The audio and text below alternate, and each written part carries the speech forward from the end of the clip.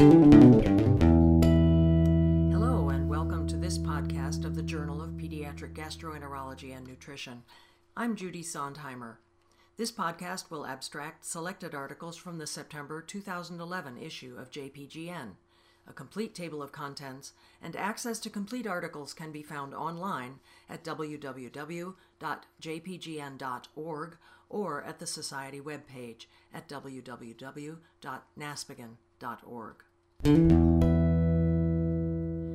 The issue is headlined by an invited review by Gordon Klein, entitled Gut-Bone Interactions and Implications for the Child with Chronic Gastrointestinal Disease.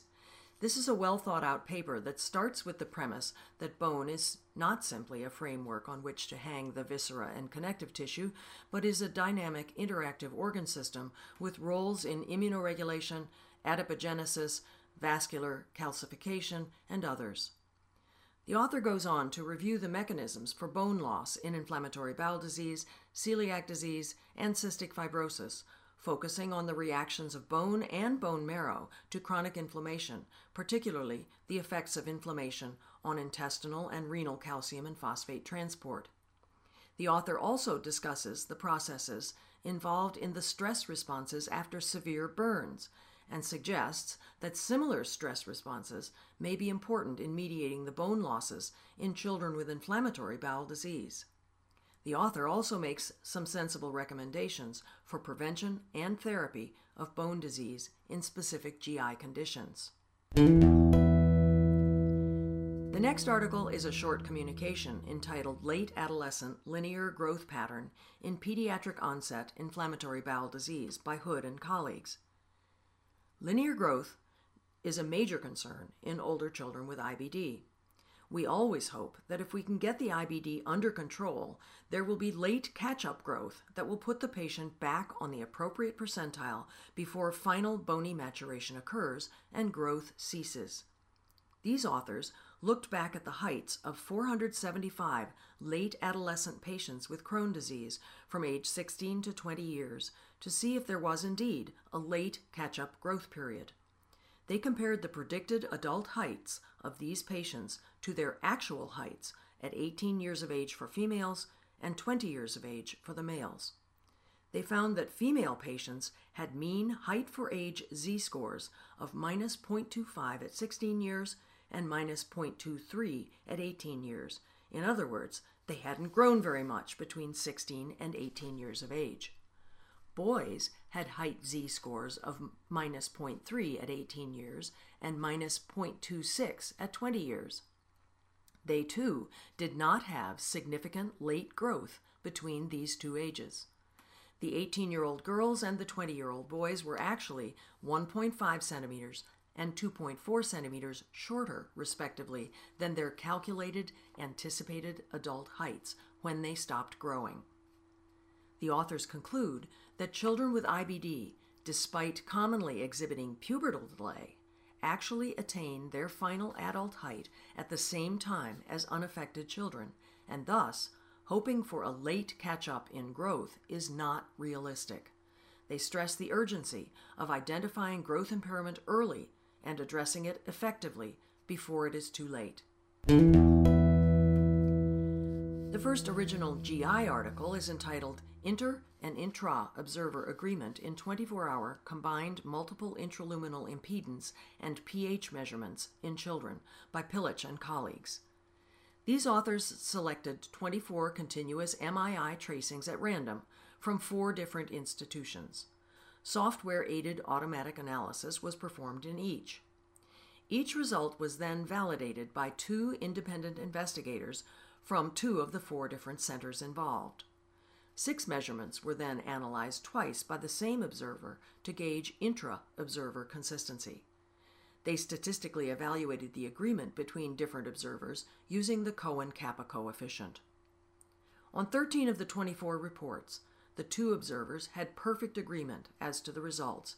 On 9, there was substantial agreement and lesser agreement in the remaining 2, based on the Kappa coefficients. In the 6 studies looked at twice by the same observer, agreement in interpretation was perfect in 5 and substantial in 1. What these authors have shown is that most evaluators agree with the computer-generated results of impedance and pH studies, although there is still some disagreement between observers that could impact the final results of the study. They blame disagreements between observers on poor signal quality in some tracings that made interpretation difficult.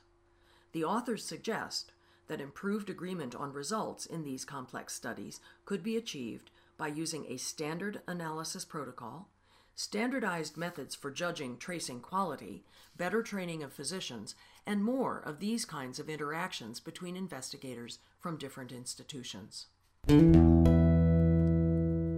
The next GI article is entitled Long-Term Efficacy of Low-Dose Tricyclic Antidepressants for Children with Functional Gastrointestinal Disorders by Teitelbaum and Arora.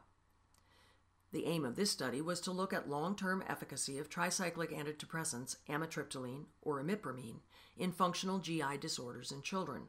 The authors reviewed their own experience in 98 patients with irritable bowel syndrome, functional dyspepsia, and functional abdominal pain diagnosed using the Rome-3 criteria, who they had treated with tricyclics. Unfortunately, the authors did not have a standard instrument in place for prospective evaluation of response and had no placebo group. They simply reviewed their office notes using a retrospectively designed instrument to classify level of response. They also tabulated side effects, result of endoscopic evaluations, and reasons for dropping out of therapy. Limitations notwithstanding, this is a pretty large group of patients diagnosed, treated, and evaluated in a uniform manner.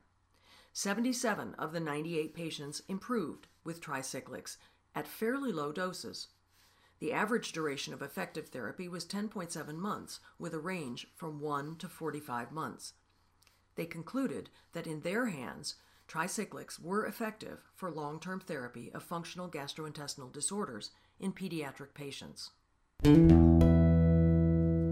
The next article is entitled Role of Gastroesophageal Reflux in Children with Unexplained Chronic Cough by Borel and colleagues. The authors looked at the 24-hour combined esophageal impedance and pH records of 45 children with unexplained chronic cough, calculating in each patient the symptom-associated probability between reflux and cough. Controls were 20 children with erosive esophagitis undergoing the same monitoring. Of the 45 coughing patients, 24 had a statistically significant relationship between cough and reflux episodes. Of these 24, 19 had no GI symptoms whatsoever. Both patients with cough-related reflux and the controls with erosive esophagitis had increased acid, weakly acid, and alkaline reflux compared to patients with cough unrelated to reflux, but the total acid exposure and acid clearance times were really only abnormal in the patients with erosive esophagitis. 319 episodes of cough were recorded in the patients with cough-related reflux. Only about 50% of the coughing episodes were related temporally to reflux. 53 of the 158 reflux-associated coughing episodes were only detected by impedance monitoring and would have been missed with the pH probe alone. 66% of the reflux-related coughs involved acid reflux, and 34% involved weakly acid or non-acid events. What's still missing from papers like this one is a careful assessment of what is stimulating the other 50% of the episodes of cough that aren't temporally associated with reflux. We need that information before we can be satisfied that we have a real handle on the etiology of chronic cough in these patients. The next article is entitled Safety of Percutaneous Endoscopic Gastrostomy in Medically Complicated Infants by Minar and colleagues. These authors reviewed their experience with 40 infants from the neonatal intensive care units of 2 hospitals in the Milwaukee area, who received a PEG tube between January 2001 and June 2008. The primary indication for most of the infants was dysphagia or inability to orally feed with safety. The average weight at PEG placement was 3,200 grams, with a range from 2,100 to 5,600 grams. The PEG was successfully placed in 38 of the 40 infants. There was one major complication in a 38-week-old infant with Prader-Willi syndrome who developed a pneumomediastinum caused by a tear at the upper esophageal sphincter. In a second infant, the PEG bumper could not be passed beyond the upper esophageal sphincter. The authors conclude that in their hands, PEG tube placement in infants was safe and successful, but that the size of the upper esophageal sphincter may be a limiting factor. The next article is entitled Evaluation of Guidelines for Management of Familial Adenomatous Polyposis in a Multicenter Pediatric Cohort by Monk and colleagues. This paper is a summary of data from 10 centers in the French-speaking pediatric gastroenterology, hepatology, and nutrition group describing the diagnosis and management of familial adenomatous polyposis in pediatric patients under 18 years of age. Data included were the results of genetic testing, endoscopy, histopathology, and therapy. A total of 70 children from 47 families were reviewed. 59 children were identified because of a positive family history, and 11 were identified by symptoms only. Genetic screening for large genomic deletions and for 27 different APC germline mutations was positive in 43 of the 47 families. Extracolonic manifestations were found in half of the patients. Adenomas were found above an intact rectosigmoid in 8 patients. Prophylactic colectomy was performed in 42 cases. High-grade dysplastic adenoma and 1 invasive carcinoma were detected in 6 of these children. The best part about this paper is the excellent discussion and literature review focused on the relationship of genetic mutational analysis to the timing of surgery and prognosis. Genetic studies in adults are showing that the severity and malignant potential of colonic polyposis depends partly on the mutation site. Mutations between codons 1250 and 1464, with hotspot mutations at codons 1309 and 1061, are associated with a severe phenotype in which patients have thousands of polyps. In these patients, bowel symptoms and neoplastic disease tend to develop much earlier. Conversely, mutations before codon 157 and after codon 1595, and in the alternatively spliced region of exon 9, are usually associated with an attenuated form of FAP in which patients develop colorectal cancer at a much more advanced age. The authors warn that mutation site analysis can't be counted on as a completely accurate predictor of outcome, but the data are becoming an important part of planning for care of these patients. The first Hepatology and Nutrition original article is entitled Effects of Community-Based Follow-Up Care in Managing Severely Underweight Children by Hossein and colleagues. The aim of this study was to assess the effects of community-based follow-up care, food supplement, and psychosocial stimulation on the recovery of severely underweight children.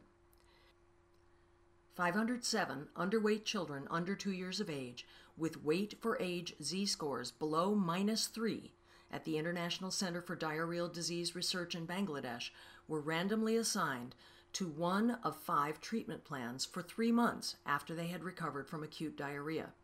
First, every 2-week follow-up care at the center for growth monitoring, education, and micronutrient supplementation. Second, every 2-week follow-up at community clinics using the same treatment regimen. Third, community-based follow-up similar to the first 2 groups, plus cereal-based supplementary food. Fourth, follow-up plus psychosocial stimulation. And finally, every 2-week community-based follow-up plus both supplemental food and psychosocial stimulation. Follow-up compliance was significantly better in the outpatient setting.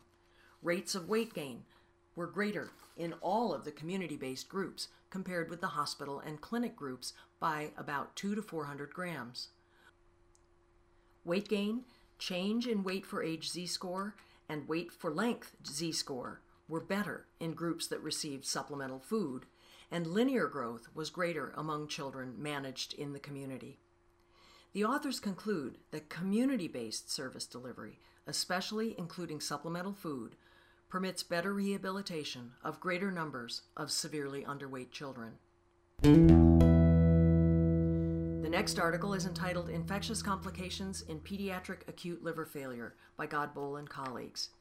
Infectious complications of acute liver failure in adults are a major source of mortality. The aim of this study was to monitor the incidence of infection and its impact on outcome in children with acute liver failure. Case records of 145 children with acute liver failure at King's College Hospital in London were reviewed. All patients received antibiotics and antifungal prophylaxis from day 1 of admission, and high-dose acyclovir was given to neonates until HSV infection was ruled out. Complications and outcome were compared between patients with infection and those without. The median age was 4.2 days, with a very wide range from 1 day to 16 years. 37 patients, or 25%, had proven infections. The predominant infections were 14 episodes of bacteremia in 13 patients and lower respiratory tract infection and urinary tract infection in 10 and 8 patients, respectively. Infectious complications occurred in patients after a mean of 16 days in the hospital. Median duration of hospital stay in patients with infection was 38 days, and this was significantly higher than the median of 10 days in patients without infection. Overall mortality was 21%, 7% occurring in the infection group and 14% in the group with no infections. This difference was not statistically significant. The conclusion here is that infection increases morbidity but does not impact survival in these critically ill patients. The next article is entitled, "Corticosteroid Exposure is Not Associated with Long-Term Bone Mineral Density in Pediatric Liver Transplantation" by Nightingale and colleagues. This is a very short retrospective study that measured bone mineral density in 52 pediatric patients from 4 to 18 years of age who were more than 1 year after liver transplantation to see whether there was any relationship between the bone mineral density measured by DEXA and the original diagnosis, steroid therapy, diet, growth, and incidence of fractures. Low bone mineral density was noted in only 3 of these patients, while fractures occurred in 11 of the 52. The authors found that neither the total corticosteroid exposure before or after transplant, nor a cholestatic primary diagnosis was related to late post-transplant bone mineral density or fractures. Decreased body mass index and transplantation at age greater than 10 years were associated with fractures and low bone mineral density after transplantation. They recommend that early attention to bone health in these older, thinner patients might be appropriate. This concludes the JPGN podcast for September 2011. For more information on the contents of this issue or to access the complete articles, visit the JPGN website at jpgn.org or the NASPGHAN website at naspghan.org. JPGN is the official journal of ESPGHAN and NASPGHAN. The co-editors are Mel Heyman and David Bransky. I'm Judy Sondheimer.